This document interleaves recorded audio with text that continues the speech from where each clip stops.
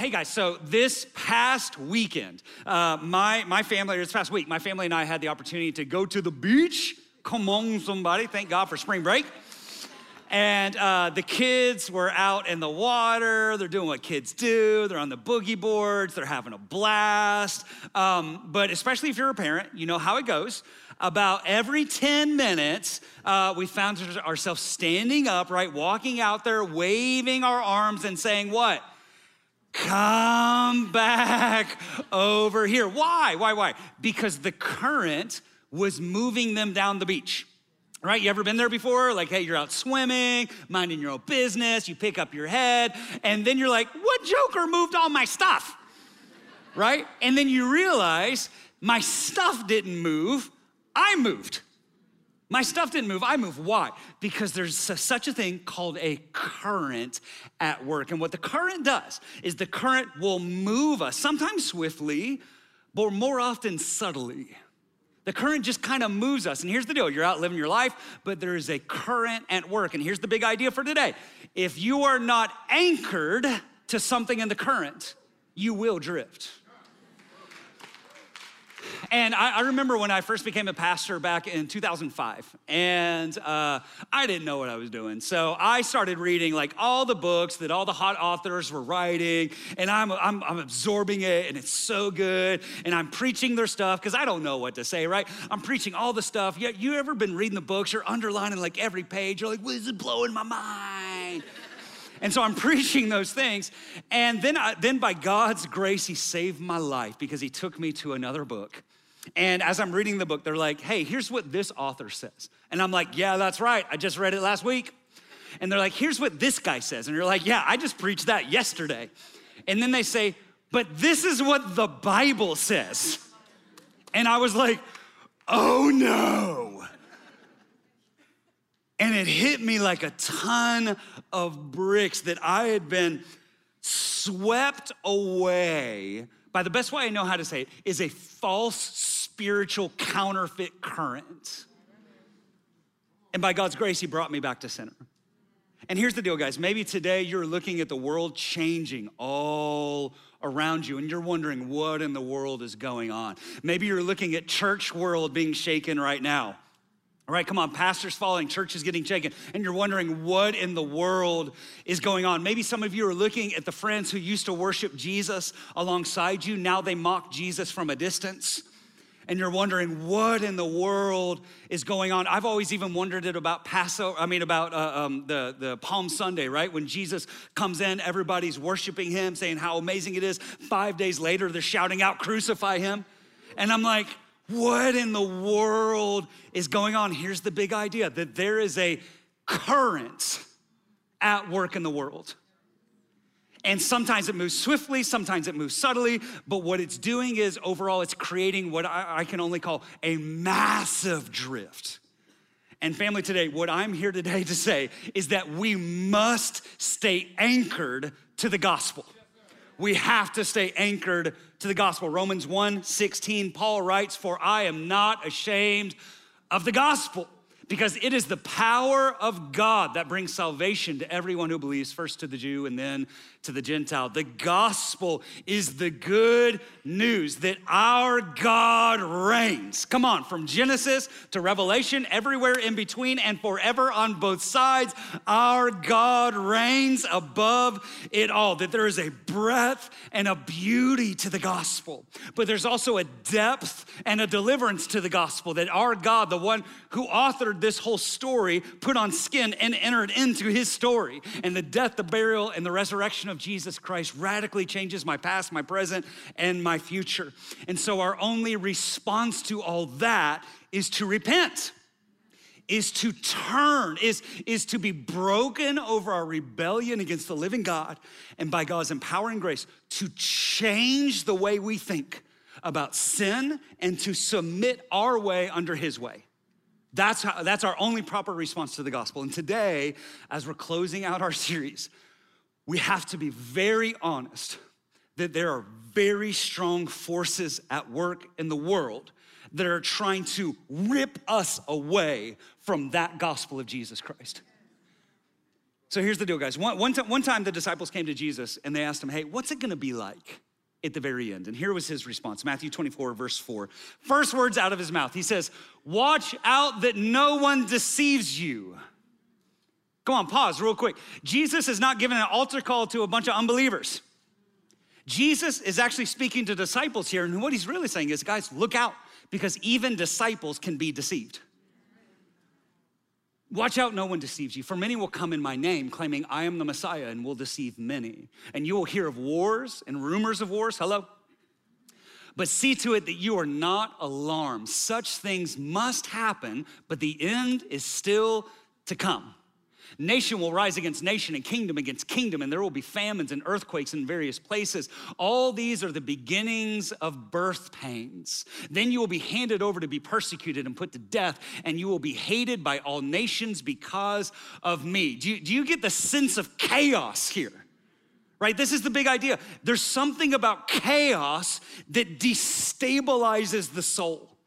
And listen, if we aren't anchored strongly, chaos can pull us away. And when we are detethered from the truth, when we lose our anchor in the gospel, at our weakest moment, the enemy sends in a deceiver, a counterfeit message, and we are swept away. Here's what the result of all the chaos. At that time, many will turn away from the faith and will betray and hate each other, and many false prophets will appear and deceive many people. And because of the increase of wickedness, the love of most will grow cold. But, come on, everybody say, but. The one who stands firm to the end will be saved. Will be saved if we stand firm to the end. And what Jesus is saying, listen, false prophets, listen very carefully. What Jesus is actually saying is people are going to come in the name of Jesus with an anti-Jesus message. And it's gonna confuse us. It's gonna be a counterfeit, right? And what happens is this, when we fall into deception, we get detethered from truth, and then we enter into sin. And sin has a spiral. It leads to ever increasing wickedness, which leads to the love of many growing cold. But the one who stands firm to the end will be saved. So here's the good news. There is a way to stand firm even until the very end. So here's what Paul tells his spiritual son Timothy in 2 Timothy 4. He says, in the presence of God and of Jesus Christ, who will judge the living and the dead, and in view of his appearing and his kingdom. In other words, pay attention, Timothy. I give you this charge. Preach the word. Come on, somebody, we need the word of God. You need more than your 10-second Instagram clip? Come on, you need more than your scripture a day keeps the devil away? You need the word of God as an anchor to the soul. Be prepared in season and out of season. Correct, rebuke, and encourage. In other words, when you're hearing God's word, when you're coming to church and you get rebuked, be like, well, that's what's supposed to happen. All right? But with great patience and careful instruction, I'm trying. Why? For the time will come when people will not put up with sound doctrine. Instead, to suit their own desires, they will gather around them a great number of teachers to say what their itching ears want to hear. They will turn their ears away from the truth and turn aside to myths. And what Paul is saying is the time is coming, and can I even just say it like this? I believe the time is here when even some Christians will not want to hear God's capital T truth.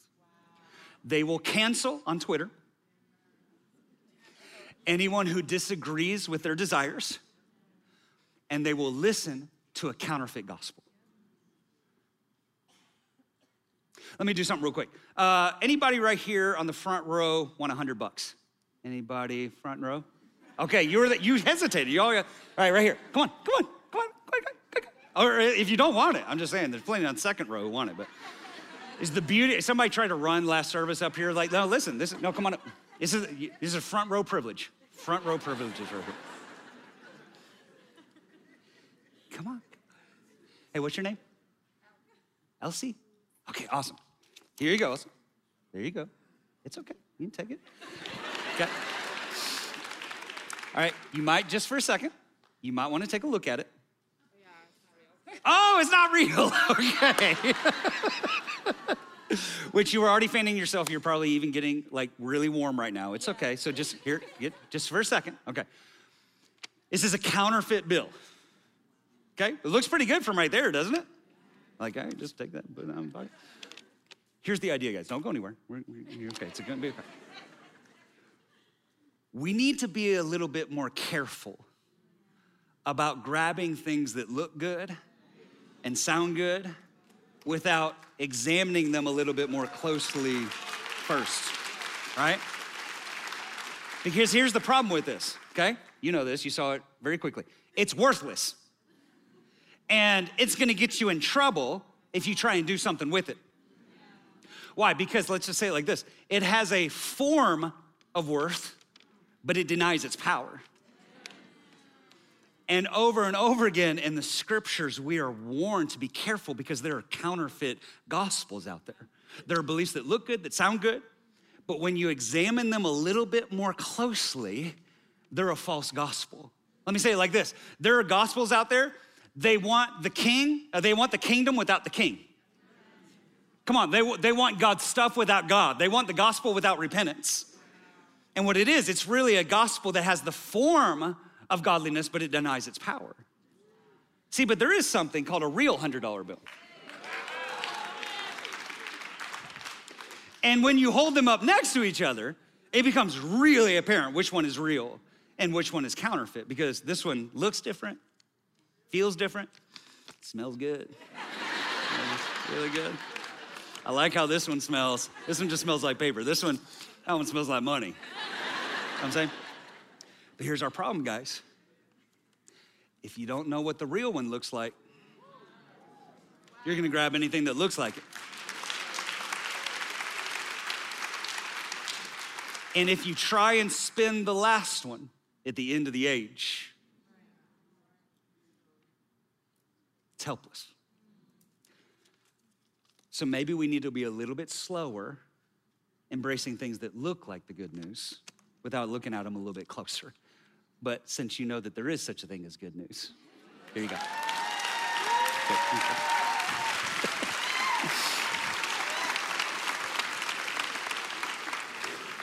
And here's what we have to arrive at. Here's what we have to understand, okay?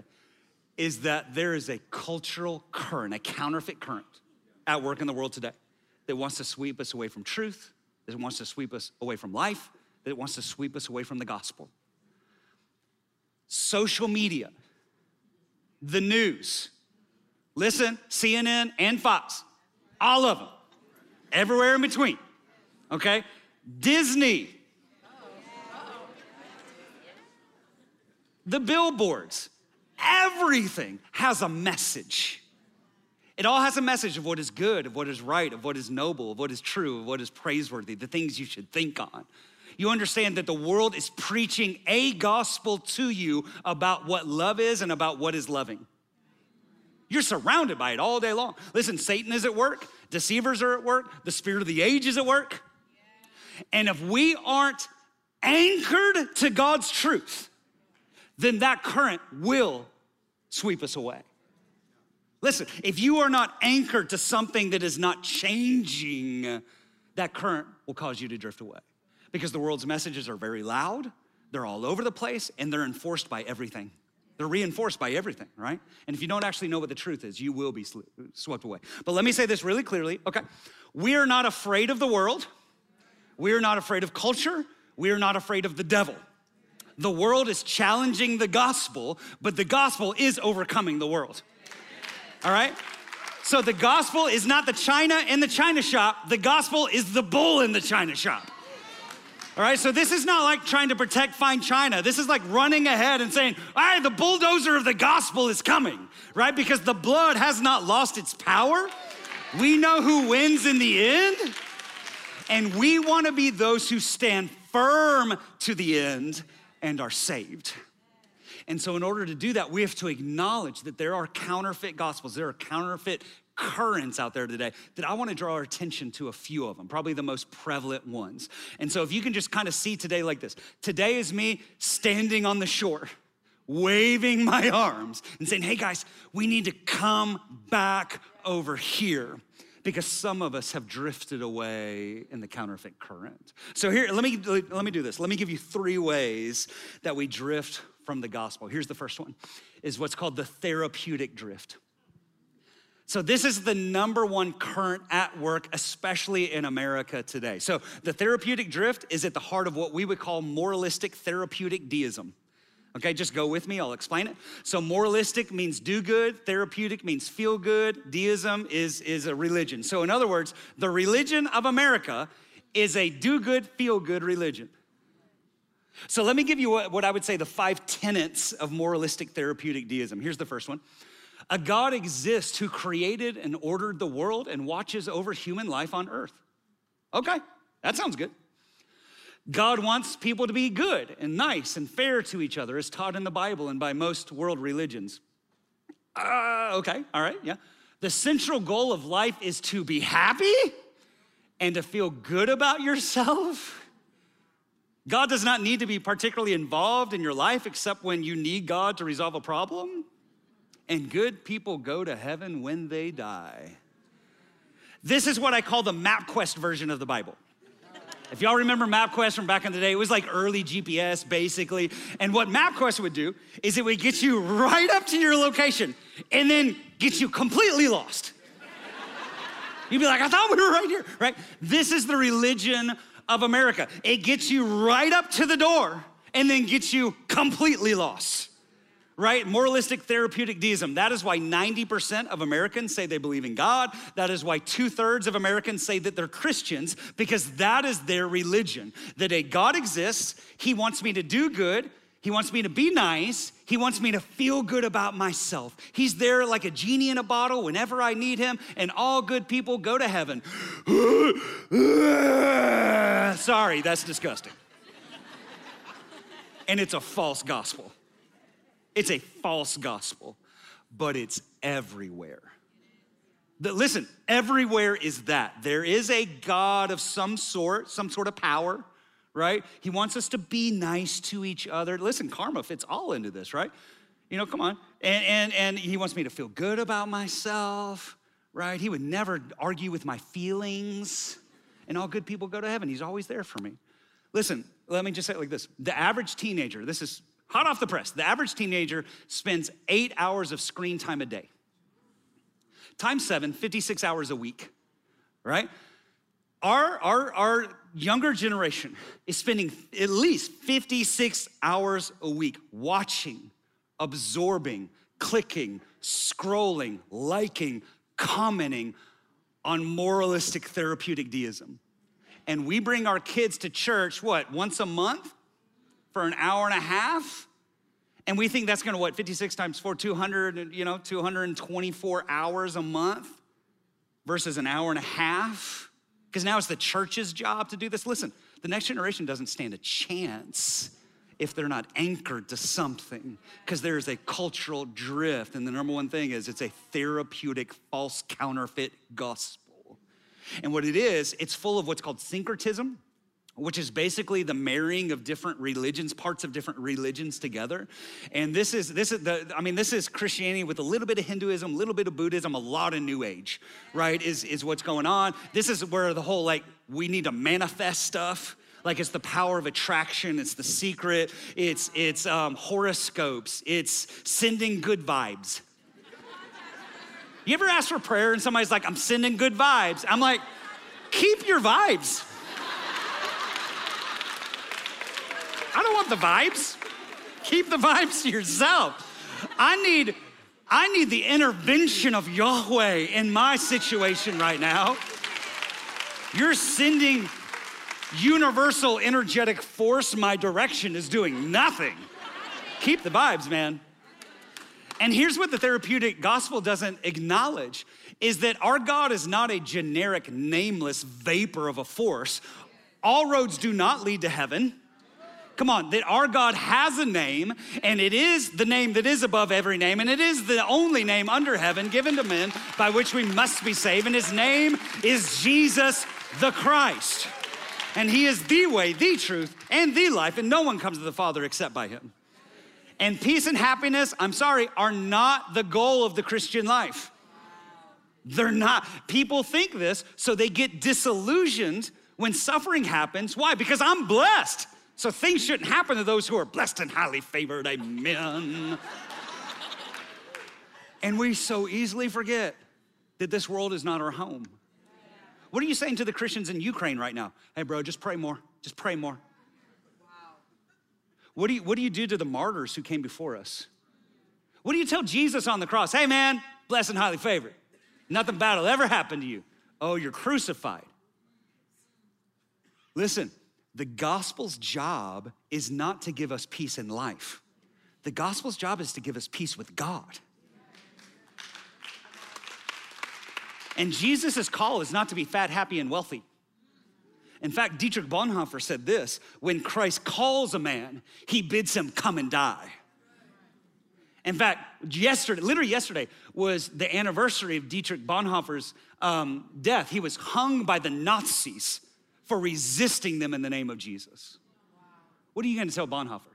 Hey man, you just pray more. Just pray more. You're not praying enough. Listen, the goal of the Christian life is not to be fat, happy, and wealthy. The goal of the Christian life is to come to Christ and die. Jesus doesn't say follow your heart. He doesn't say follow your dreams. He doesn't say be true to yourself. Here's what he says. Matthew 16:24.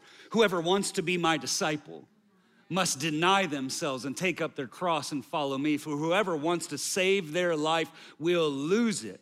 But whoever loses their life for me will find it. And the problem with the therapeutic gospel is that it rejects the door to salvation, repentance. It says, guys, you don't need to repent. You will never hear culture talking about repentance. In fact, if you want to be really real for a second, this is why there's such a thing as cancel culture. Because everybody acknowledges the wickedness in themselves. Here's what we do. We lay a hand on the scapegoat and we send them out. Because we know we all sin. And so maybe if we get rid of that guy, it'll take the attention off of my sin. That's the issue with culture. We know we have to do something with sin, so we put it on one person and we send them outside the camp. But there's already one who took that.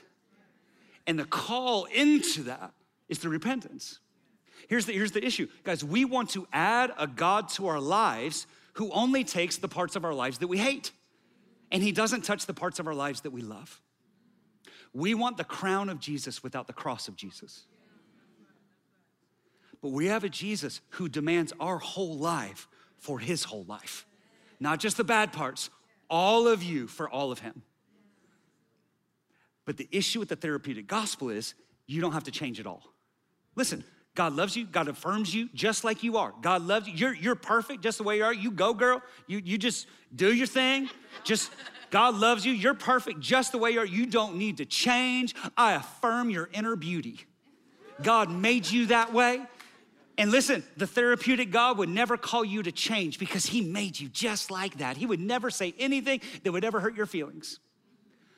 So the big problem with the therapeutic gospel is this, is that lack of self-esteem becomes sin. Let me even say it like this. We live in a world that believes the biggest problem is not affirming how great you are. Come on, the biggest sin you could ever commit against somebody is not affirming their truth. Right? That's how dare you, right? God would never say anything to me like that. And here's the issue. Let's go beneath the surface.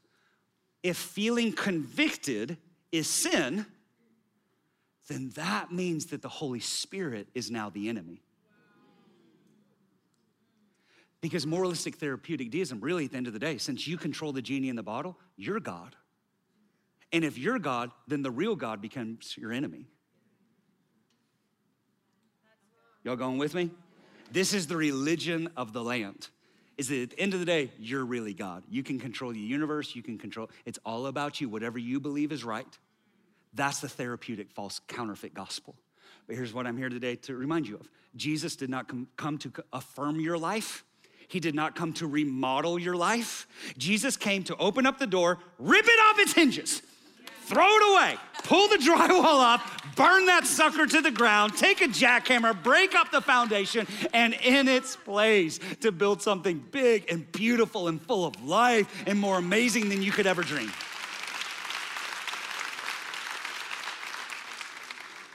And so guilt can be our friend because it reminds us that we've drifted away from center.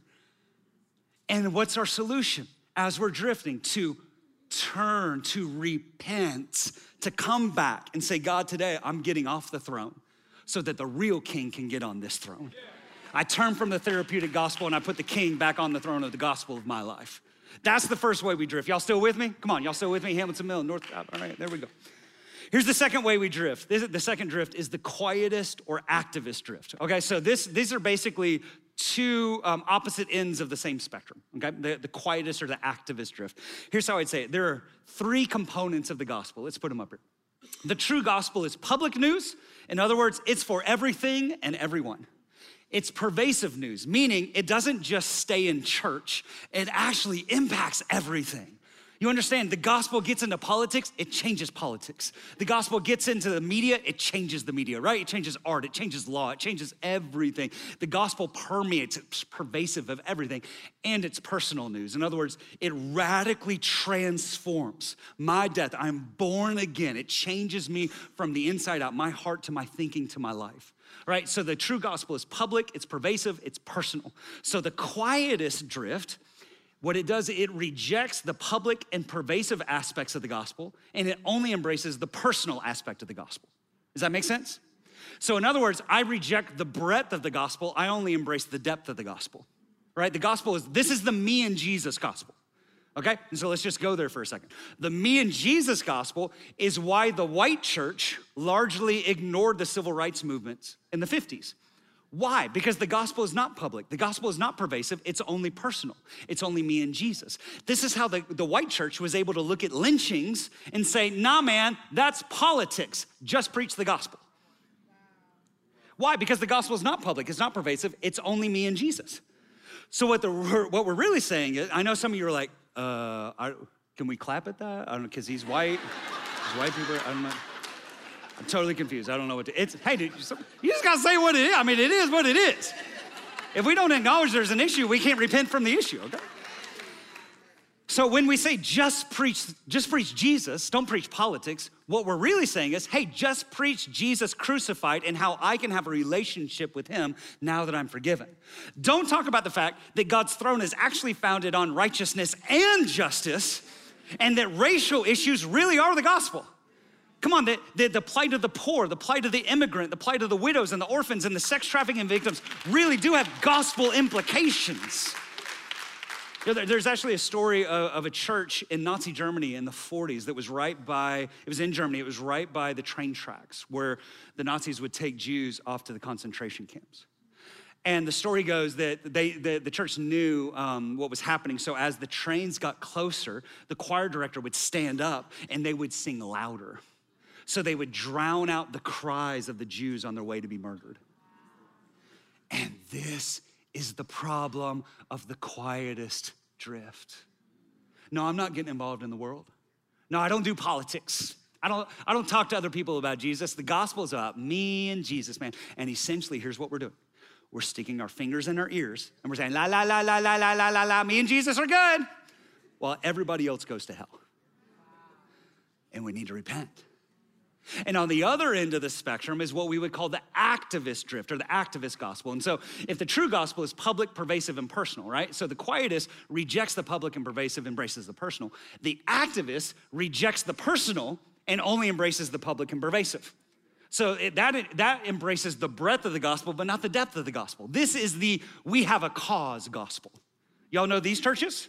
Right, there's some churches that are just like me and Jesus, we don't get into everything else. The other ones are like, we're all about a cause, but we're not about Christ.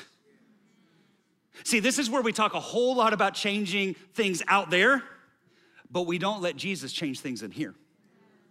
Right? The issue's always out there. Here we become the answer to our own prayers. We're feeding the poor, right? We're doing rehab programs. We're pushing back against government injustice, right? Wicked government agendas, right? We're all known for our cause, but we're not known for our Christ. This is the political gospel. This is why, let's just go there for a second. I'm sorry, you already left the church. You're not even here to hear this. But like over the last 2 years, let's just say it, something happens like every 4 years. It causes issues. I can't put my finger on it. The election.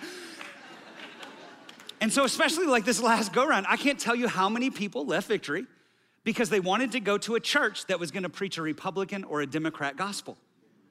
You know, I heard it. Why aren't we talking about how the mask and the vaccines are a liberal agenda? And in all that, I heard a whole lot of talk about the government, and I heard hardly any talk about Jesus. Guys, we do believe that the gospel makes a difference in the world around us. Listen, we believe in impacting nations. We believe in transforming community. That's what we're called to do. But if we're not careful, we'll try to change the world around us, but never address the hearts within us or the hearts of the people that we're ministering to. So we'll put food in a belly, but we'll leave them with an empty soul. And so let me ask a really sensitive question. Welcome to Victory. We do stuff like this. Are the issues in the world around us, are they institutional issues or are they individual issues? Come on, are they systemic issues or are they personal issues? Here's the answer. Yes. Yes. Yes, they are. Both. There is such a thing as systemic injustice. Quote me on this. There is institutional racism. Okay, hold on. But who made the system? Sinful people.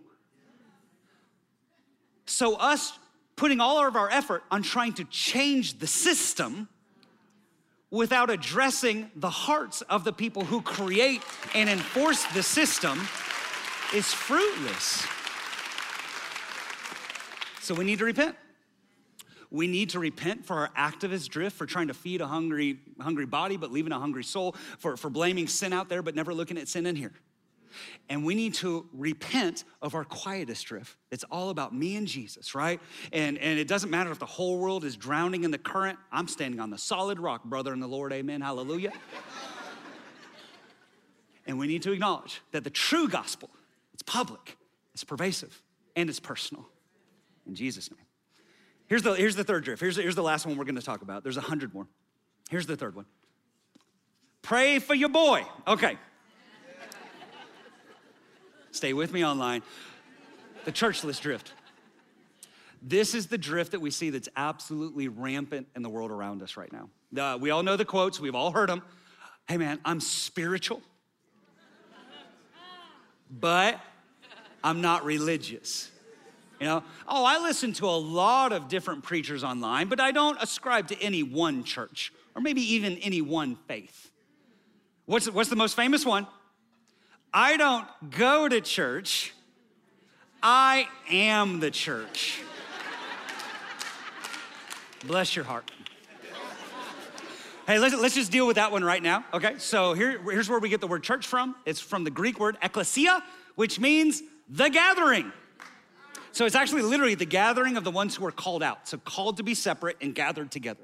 Where we once weren't a people, now we're a people, okay? So I hate to break this to you, you can't be the church. It's a literal contradiction. You can't be the gathering. We are the gathering. We are the people of God. Together, we are the church.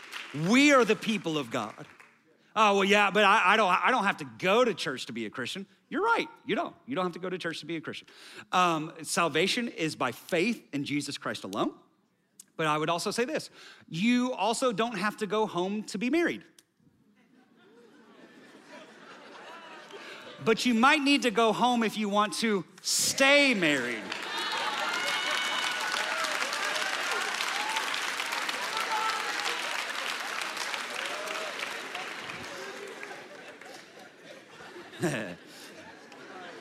You know, during COVID, sociologists kind of made this statement. They said, the first year of COVID, we fast forwarded 10 years. We jumped 10 years. So in other words, everything that was already going on was escalated 10 years in a rapid amount of time. So essentially, if somebody was already drifting from Jesus, bye, you just fast forwarded 10 years. You just made it official, right? If people were already drifting from the church, they just made it official. Now they're at home. Some of you are online right now. So let me just say this. I know this. I know this. Every single week, there are 1,000 different reasons why people are streaming online. I know this, okay? Some of you are in Switzerland, right? That's a really long commute. If you try to do that every Sunday, all right? I get it, okay? Thank you for being with us. If you're all around the world, thank you for that. Some of you are sick. Thank you for not being here, okay? We pray for you, we bless you, but I'm glad you're with us. Others of you are watching this later because you're working. Guys, you make time for what's important. That's a life principle. And honestly, others of you aren't here because you didn't feel like putting on pants this morning. So, and everywhere in between, okay? But family, here's what we have to acknowledge. There is a cultural current at work. And when we disconnect from the people of God, there is a drift that occurs, okay? Here's one of the drifts. When you disconnect from a people, you now no longer have anybody to hold you accountable when your theology gets wonky. Right? This is how somebody who used to be sitting next to you, worshiping with you, starts watching from home, and now they're I'm spiritual but not religious. Oh, it just means you've put a little Hinduism in, a little New Age in. You've drifted from the gospel. You've left Jesus. When we drift from a people, who's there to pick us up when we fall down? Who's there to pray for us when we're sick? Who's there to visit us in the hospital? Who's there to provide for us financially whenever we lose our job? Who's there to rejoice for us whenever we get the promotion? Where are we putting our God-given gifts to use, right? Like, here, I would just challenge you, okay? If you're a part of our family online, I would challenge you. I personally, maybe this exists, I've personally never met one person in my life who is disconnected from the people of God and is sitting behind a screen watching just by themselves.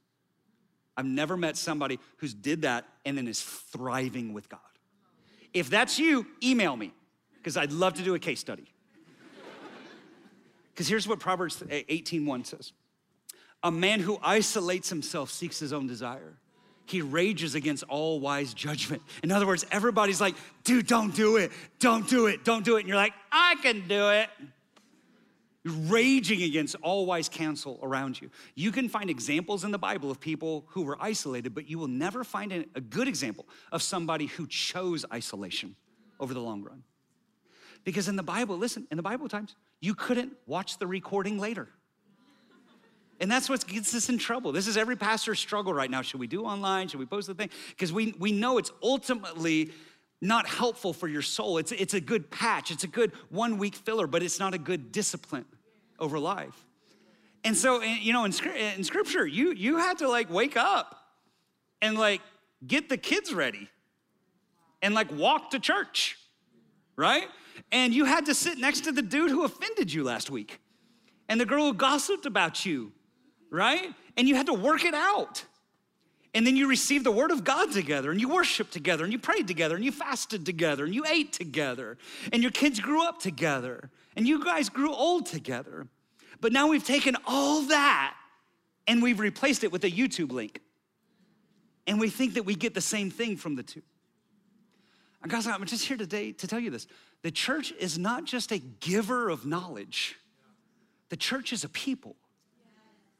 Church is a people. In fact, let me just say this. If let me just say it right here, okay? If Victory is number 8 of the 10 sermons you listen to every week, right? Because you like the spiritual buffet, and like you don't belong to any church, like I just kind of take them all in, just do the thing, okay? First off, let's acknowledge this. You can't process 10 sermons in 1 week. Okay, you turn into a faith potato, right? You know what I mean? Like, you gotta exercise this thing, man. You gotta have a people who you do life with, okay? So if Victory is number 8 of the 10 sermons you listen to every week, I'm gonna do you a favor.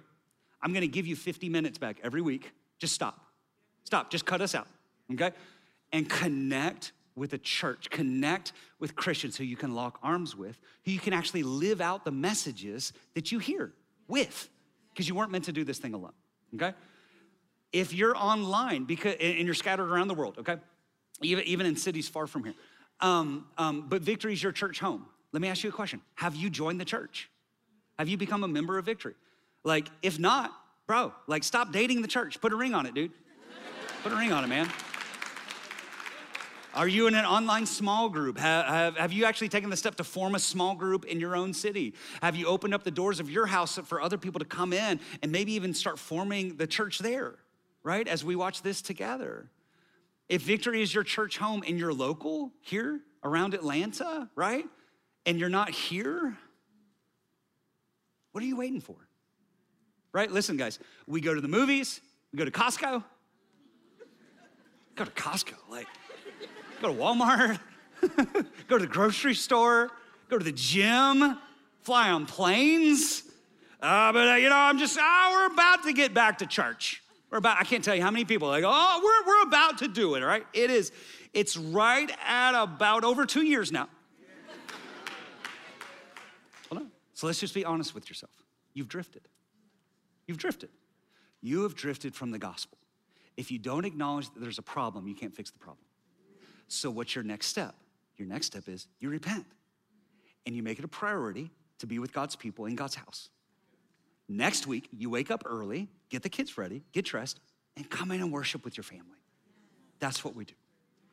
Because I understand that the church is not perfect. The church is actually full of imperfect people, just like you, just like me. But the solution is not to press the eject button and get out. The solution is to say, hey, this is the beautiful family of God. So let's make her better together. Because the church is better with you in it. Church is better with you as part of the family.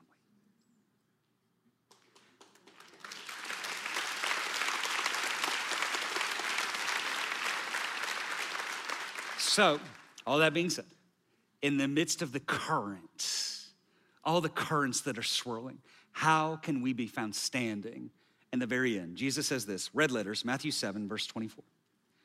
Jesus says, everyone then who hears these words of mine and does them. Listen, James even talks about this. Don't just be a hearer, you gotta be a doer. So everyone then who hears these words of mine and does them will be like a wise man who built his house on the rock. And the rain fell and the floods came and the winds blew and beat on that house, but it did not fall because it had been founded on the rock. And everyone who hears these words of mine and does not do them will be like a foolish man who built his house on the sand. And the rain fell and the floods came and the winds blew and they beat against that house and it fell and great was the fall of it. I want you to notice this. The wind and the waves and the rain come for us all. And what they do is they reveal what we've already built and what we've built it on. And if our life is built on things that change, the shifting sand of public opinion, of social media culture, of what the government's saying, of what Disney's saying, of what my emotions are, then my life will fall apart. But if I take my life and I build it on the unflinching, uncompromising, grass withers and the flowers fade, but the word of God endures forever, capital T, truth of God in Jesus Christ, the gospel, then when the wind and the waves of life blow, I will still be found standing. When I anchor my life to the gospel of Jesus Christ, when I anchor my life to the people of the gospel of Jesus Christ, when I anchor my life to being a messenger of the gospel of Jesus Christ, then the wind and the waves will blow. But we will be those who are standing at the very end and are saved in Jesus' name. In Jesus' name. Now let's do this. Let's bow our heads. Let's pray. God, we acknowledge this, that there's a swirl happening in the world right now. There's a lot of confusion. There's a lot of chaos. There's a lot of messages that are going out of what is good, what is right, what is pure, what is noble, what is praiseworthy, what is true, what is loving. And 99% of it is a counterfeit gospel. And God, we say this right here today as Victory Church. God, we're gonna be a people that our lives are founded on the rock of Jesus.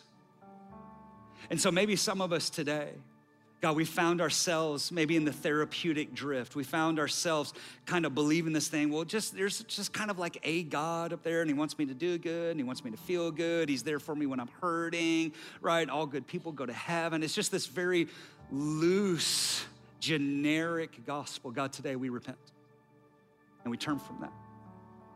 And we turn back to you. God, maybe some of us have been on that quietist or activist spectrum. Maybe some of us, we stuck our fingers in our ears and we just said, man, the world is so screwed up. The world is lost. It's just me and Jesus. God, we repent. Others of us, we're trying to do all this good. And in our hearts, we know that we're doing it in the name of Jesus, but we're afraid to actually bring Jesus into what we do. God, for that, we repent. And some of us have disconnected from the family of God. And I'm not even just talking about those who are online. There are people today in North Cobb and in Midtown, Hamilton Mill, in Norcross, other settings who are in the room, but you are so disconnected from the family. And for that today, God, we repent and we turn. And there's 100 other drifts. Maybe some of us, we have a passionless drift where we used to have a heart for God and now we don't and we think it's okay. Others of us, we have a moralistic drift where we feel like God loves us when we do good and hates us when we do bad. Others of us have a universalist drift where we're like, well, Jesus is my way, but there are 1,000 ways. No, Jesus is the way and the truth and the life, and no one comes to the Father except by him. And so what we do today, God, is we repent. And so family, let's do this. Let's pray together, okay? Let's pray like this. Say, Jesus, today I repent of my drift. By God's grace, help me turn and change the way I think and the way I've been living, away from the path of death and to the path of life. Today, once again, I place Jesus Christ, the Son of God, on the throne of my life. You are my Lord. You are my Savior. Help me to live for you from this day forward and keep me anchored to your truth in Jesus' name. Here's what we're gonna do together. We're gonna do one last thing. Is across all of our campuses, I want us to affirm a truth together. And so I'm gonna put up the Apostles' Creed, okay? This is ancient.